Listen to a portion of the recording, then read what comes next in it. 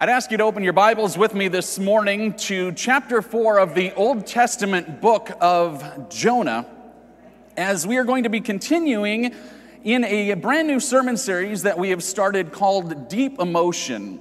We are looking at specific emotions and qualities of emotions that God carved into you.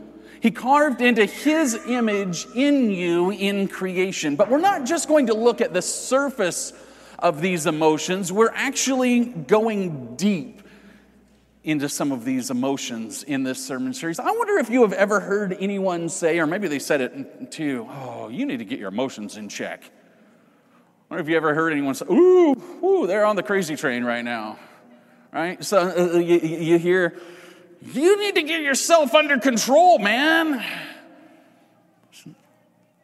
We're looking at these specific emotions in this series and the proper godly use of these emotions. Because emotions are great, but out of control, they are a mess.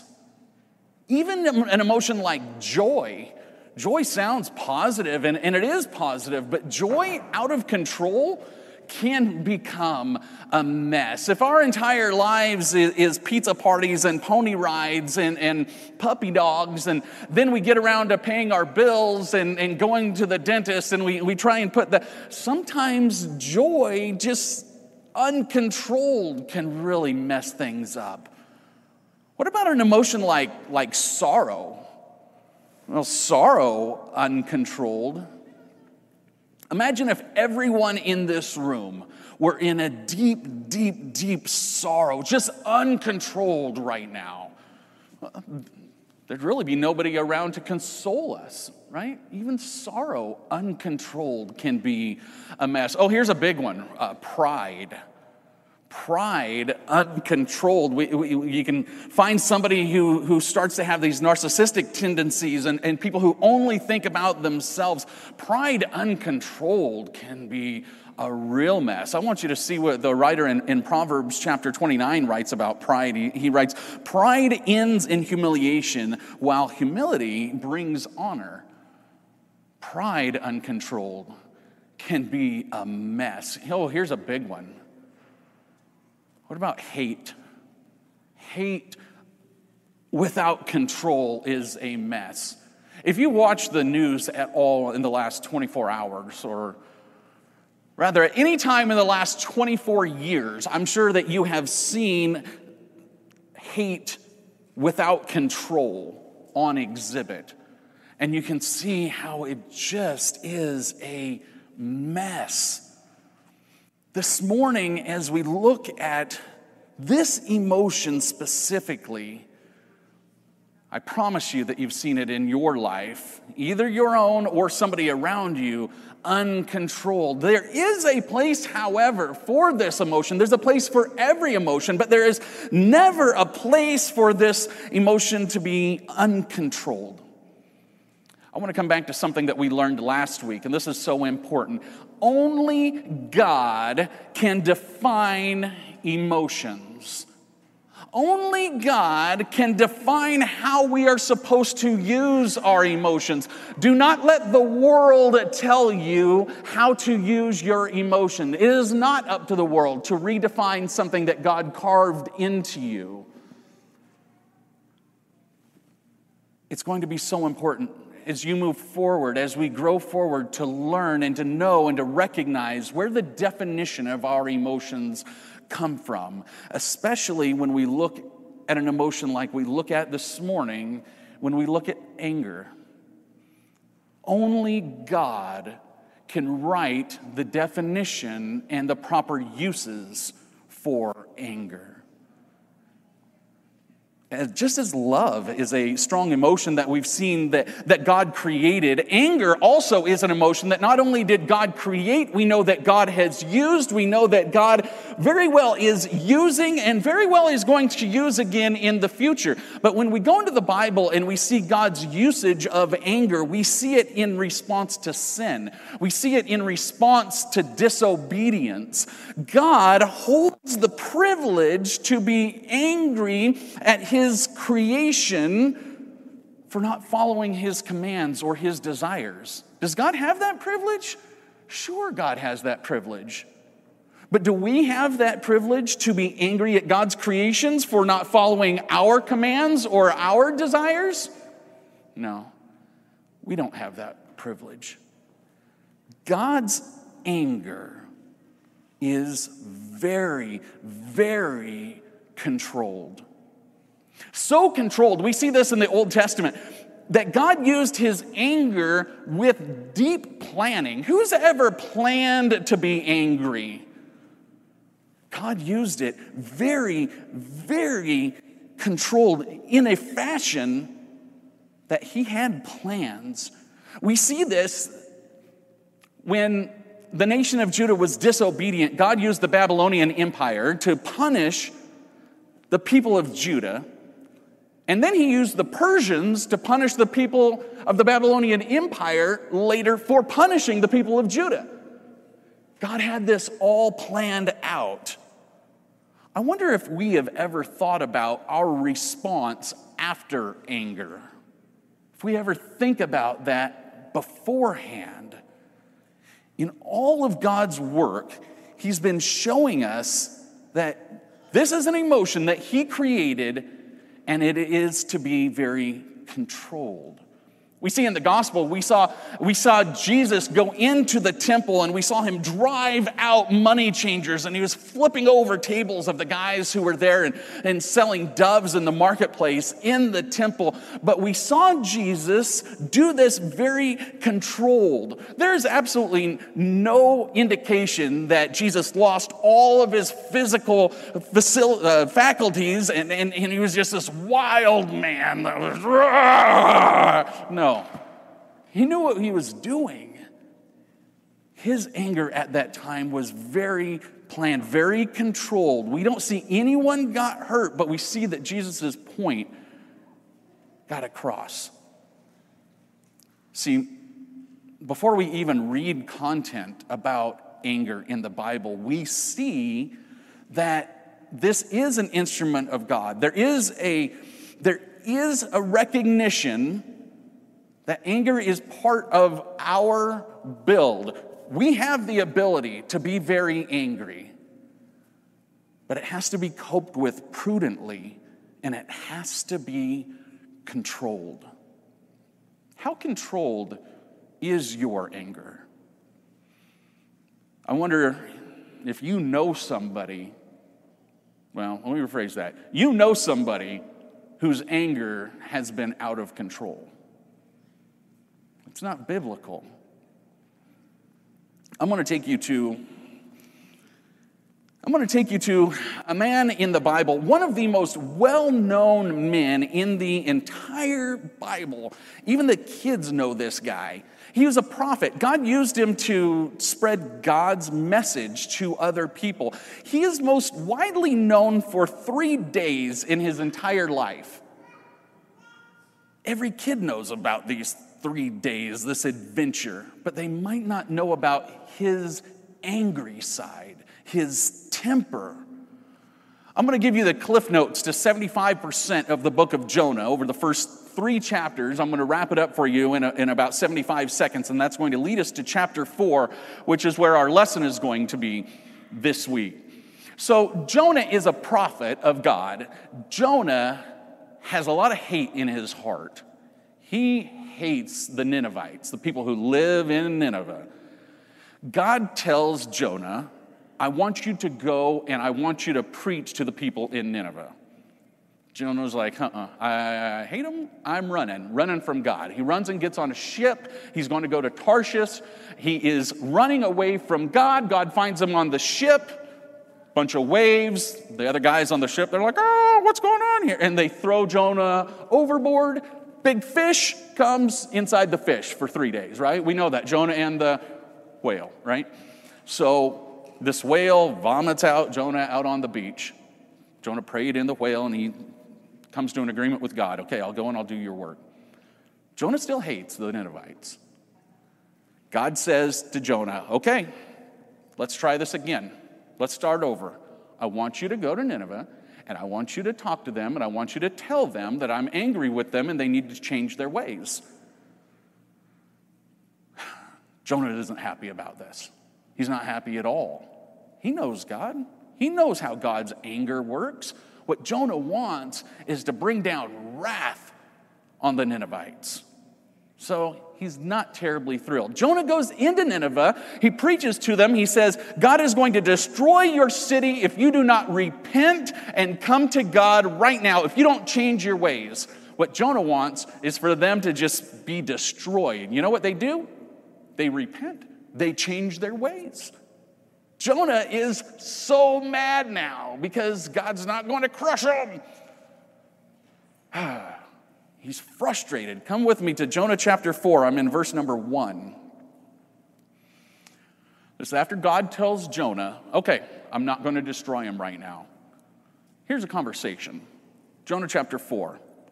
This change of plans greatly upset Jonah, and he became very angry. So he complained to the Lord about it. Didn't I say before I left home that you would do this, Lord? That's why I ran away to Tarshish. I knew that you would be merciful and a compassionate God, slow to anger and filled with unfailing love. You were eager to turn back from destroying people. Just kill me now, Lord. I'd rather be dead than alive if what I predicted will not happen. And the Lord replied, he says, is it right for you to be angry about this? Here's point number 1 in your notes this morning. For those of you joining us for the first time, in your bulletin on the back, you've got some fill in the blanks, and I'm going to give you those, and they're going to be up here on the screen. Point number 1 in your notes this morning is this: uncontrolled anger can lead to overreactions. Uncontrolled anger can lead to overreactions. I'll tell you, looking back at my life, the moments that stick out that I say, wow, I should have reset, those are moments when I overreacted. You remember any of those moments in your life? Those stick around, huh? In the Old Testament, the book of Job and Ecclesiastes and Proverbs, we refer to these as wisdom literature. And I want you to hear what some of the wisest men wrote about anger. I'm in Proverbs chapter 14, verse number 29. We read this: people with understanding control their anger. A hot temper shows great foolishness. Ooh. Job chapter 18, verse number 4. You may tear out your hair in anger, but will that destroy the earth? Will that make rocks tremble?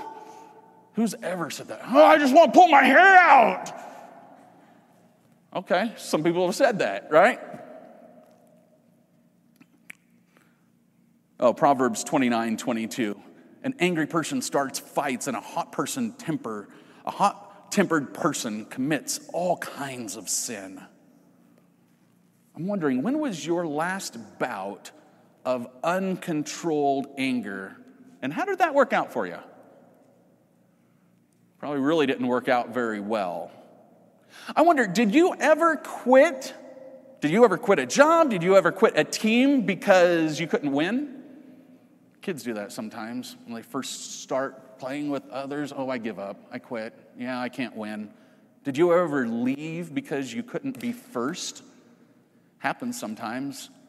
Like, we overreact week number 1 of baseball training camp because we can't hit as well as the other kids. We overreact and we say, okay, that's it, I'm done. Yeah, I'm not coming back. That's it. See, we get angry and we overreact. These overreactions, they easily can pull us outside of that place that God put you. We overreact to something, and now we're back at home by ourselves. We're not doing what God has intended for us. I wonder if you've ever been to a high school graduation. You hear the college valedictorian get up and then giving a speech. And this I've never heard. I've never heard a teenage kid get up and say, you know what, I want to thank my parents for always being angry at me. All of these grades that I got, it was because their strong dedication to anger, just to, be mad at me. I've never heard of a dad that sits down at the kitchen table with kids and says, let's Kids, all this food tonight, it's a blessing because I'm so angry. What God gave us. I've never heard of a Nobel Peace Prize being given a medal of accomplishment for somebody who has accomplishments now in the field of atomic anger. We just don't give out those awards. Anger always leads to something. You know, it's that cool down period. As parents, we call it, what do we call it? The timeout, right? Put the kids in the timeout. And you're going to sit there. And sometimes as adults, we go and have to have a timeout too, right? That happens. I'm sure that we've all needed a timeout. I'm sure some of you are looking around at the person next to you and saying, hey, Pastor, this guy needs a timeout right here. So our man in Jonah with the overreacting anger, Jonah actually is going to put himself in a timeout. Come back with me. We're in Jonah chapter 4. I'm in verse number 5. Then Jonah went out to the east side of the city, and he made a shelter to sit under as he waited to see what would happen to the city. Let me tell you what he's doing. He's pouting. He just went outside, getting himself time out, and he's pouting. And the Lord arranged for a leafy plant to grow there, and soon it spread its broad leaves over Jonah's head, shading him from the sun, and it eased his discomfort, and Jonah was grateful for the plant. You know, what's this plant have to do with the story? And we'll get to that in a minute. I want you to write this down. This is point number 2 in your notes this morning. Our first reactions to difficult situations are often not our last reactions. Your first reaction might be anger to a difficult situation, but more often than not, that's not your last reaction. If the timeout is your first reaction, chances are that's not your last reaction. You're just kind of gathering your thoughts, right? So you can come back. Cain, in the New Testament book of Genesis, he is remembered for killing his brother. And what he's not really remembered for is being a founder of a city and that he named the city after his son Enoch. He's not remembered for that. He is remembered, though, for his anger. There is Jonah here in his timeout, and he's out here pouting in his shelter, and God gives Jonah a nice plant to give him some shade. He says, here you go, Jonah, here you go, little guy, here's some shade for you. Just kind of sit there and get your time out for a little bit, and then we'll kind of regroup, and we'll come back together, and we'll do this again. But he's out there, and he's frustrated. What he's not doing right now is ministering to the people in Nineveh. He's angry. He's in timeout, kind of kicking it for a minute. Psalm 37, verse number 8, reads like this. It says, stop being angry. Turn from your rage. Do not lose your temper. It only leads to harm. For the wicked will be destroyed, but those who trust in the Lord will possess the land. It's not up for us. It's not up to us to do the destroying, right? That's not our job. Just stop being angry. Just cool down. I want to look at places where your anger might be your first reaction. And it might be that reaction that now you're known for. What about your social media feed? Well, that's a great place for anger, right? Because you're behind a screen, you're behind a keyboard, you can just be angry, and you read something that somebody else has posted, and you don't like it, and you're going to set them right. You're going to, right? And so it's just pure anger through a keyboard. And again, and I'd ask you, how'd that work out for you? Right? We can ruin relationships even on a keyboard. You know that 99% of the time when you're angry, you really don't have to react at all. Anger is just that first reaction. It's that impulse reaction. It's that overreaction. Most of the time, if you didn't even react with that anger, the situation would move on and we'd be okay. Now we're going to be able to deal with whatever it is, that underlying issue. It's not fruitful. I don't know of anything that comes from harm and anger? What if our reactions to the difficult situations that we are in, what if those reactions were more the reaction of our time out than our time before time out? What if it was more calm? People say count to 5, they say cool down, take a deep breath, and all that stuff is there for a reason. Maybe those are things that we need to incorporate. How many parents can relate to the fact that sometimes, though, timeouts don't work? You ever notice that? Put the kid in timeout. All right, you can come out. And what does he do? He goes into the room, he grabs a handful of Legos and throws them at his sister, right? Here we go, back to timeout. You need to do it again. That happens. Apparently, Jonah's timeout didn't work. He didn't spend enough time there. Come back with me. We're in Jonah chapter 4, verse number 7. So there was this plant, okay, that came up, made some shade for Jonah when he's outside the city. But God arranged a worm. The next morning at dawn, the worm ate through the stem of the plant so that it withered away. And as the sun grew hot, God arranged for a scorching east wind to blow on Jonah. The sun beat down on his head and he grew faint and he wished he could die. Death is certainly better than living like this, he exclaimed. Then God said to Jonah, is it right for you to be angry because the plant died? Jonah says, yes, even angry enough to die. Really? Really? Here's the third point in your notes this morning. Write this down. Anger often makes difficulties feel much bigger. Anger often makes difficulties feel much bigger. Let's call it what it is. Jonah lost this plant that God had given him to cover his head, and verse 8 says, now the sun beat down on his head, okay? And again, Jonah tells God, just kill me now. I'm done, checking out, pine box, bury me. I'm angry enough to die. That plant's gone. Talk about a second bout of overreaction. We just had this a few minutes ago, now, or a day ago, and now here's another massive overreaction. But this is what floors me. What is getting in Jonah's craw? What's making him angry right now?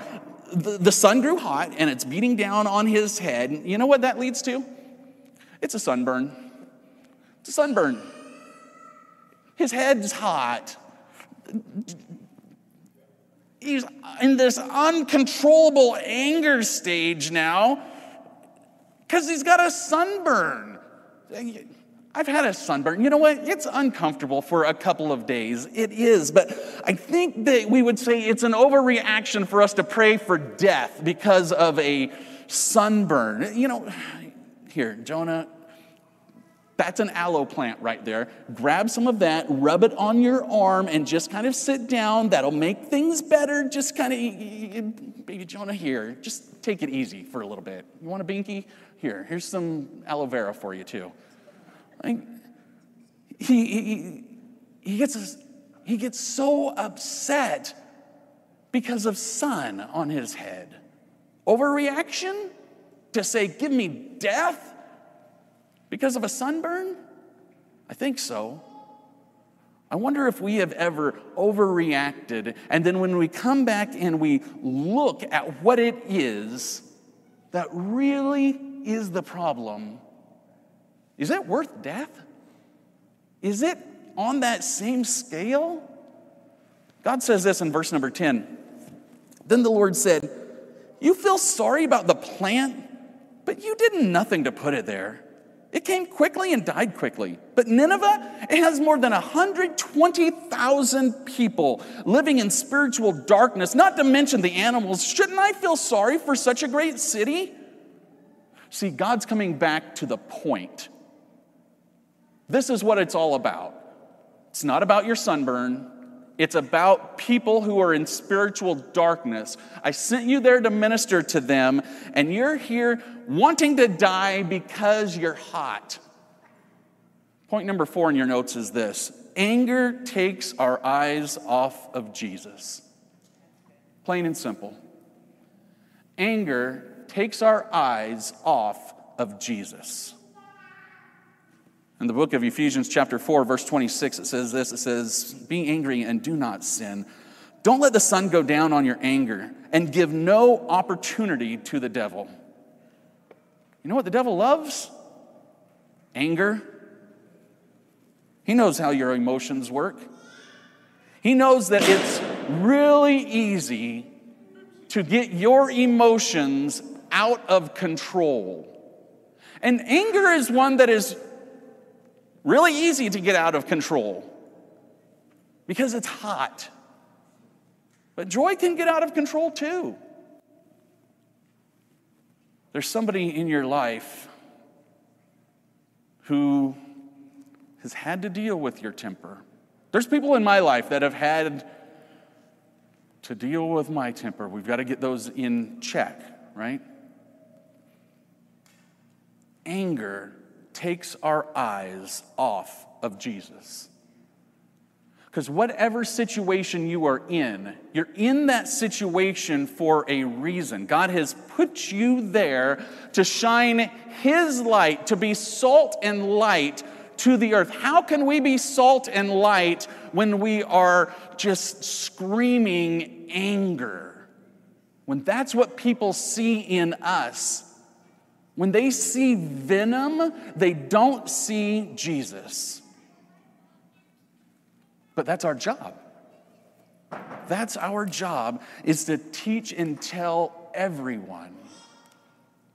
Yeah, anger's an emotion. It's built into us, but it has to be controlled. You say, "Pastor, when is the time that we can properly use anger?" We can be angry. We can be angry that society has come so far off of God's commands. We can look and we can be frustrated. But the Bible says, "Be angry, but do not sin." Is it okay to be upset?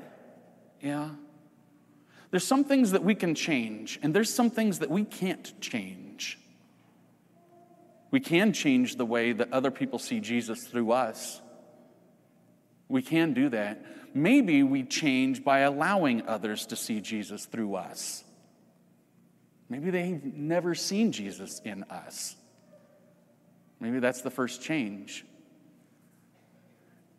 Anger's an emotion that is okay, but it has to be controlled.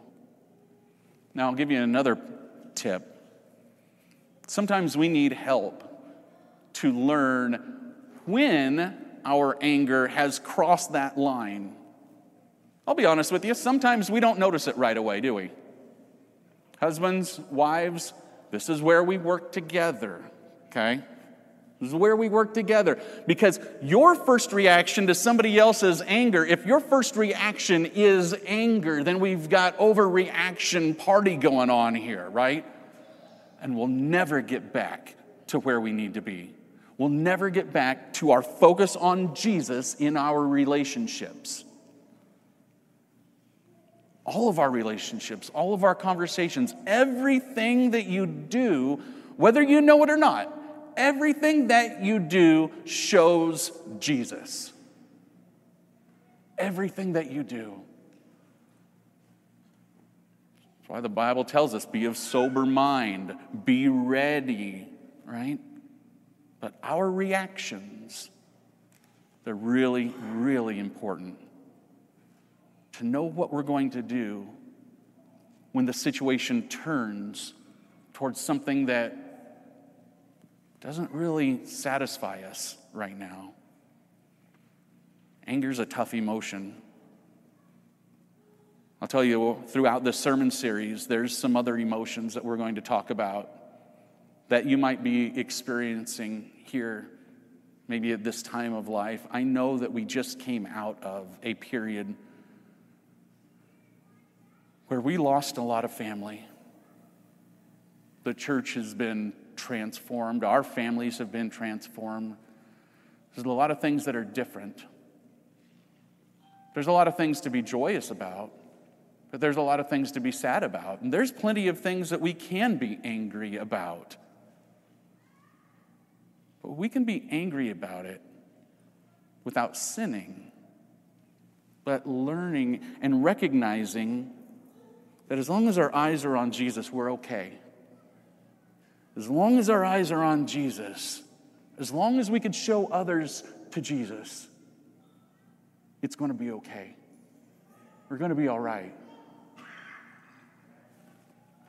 It's just when we get ourselves out of a position, and we let our emotions take over, then we've let our emotions take over.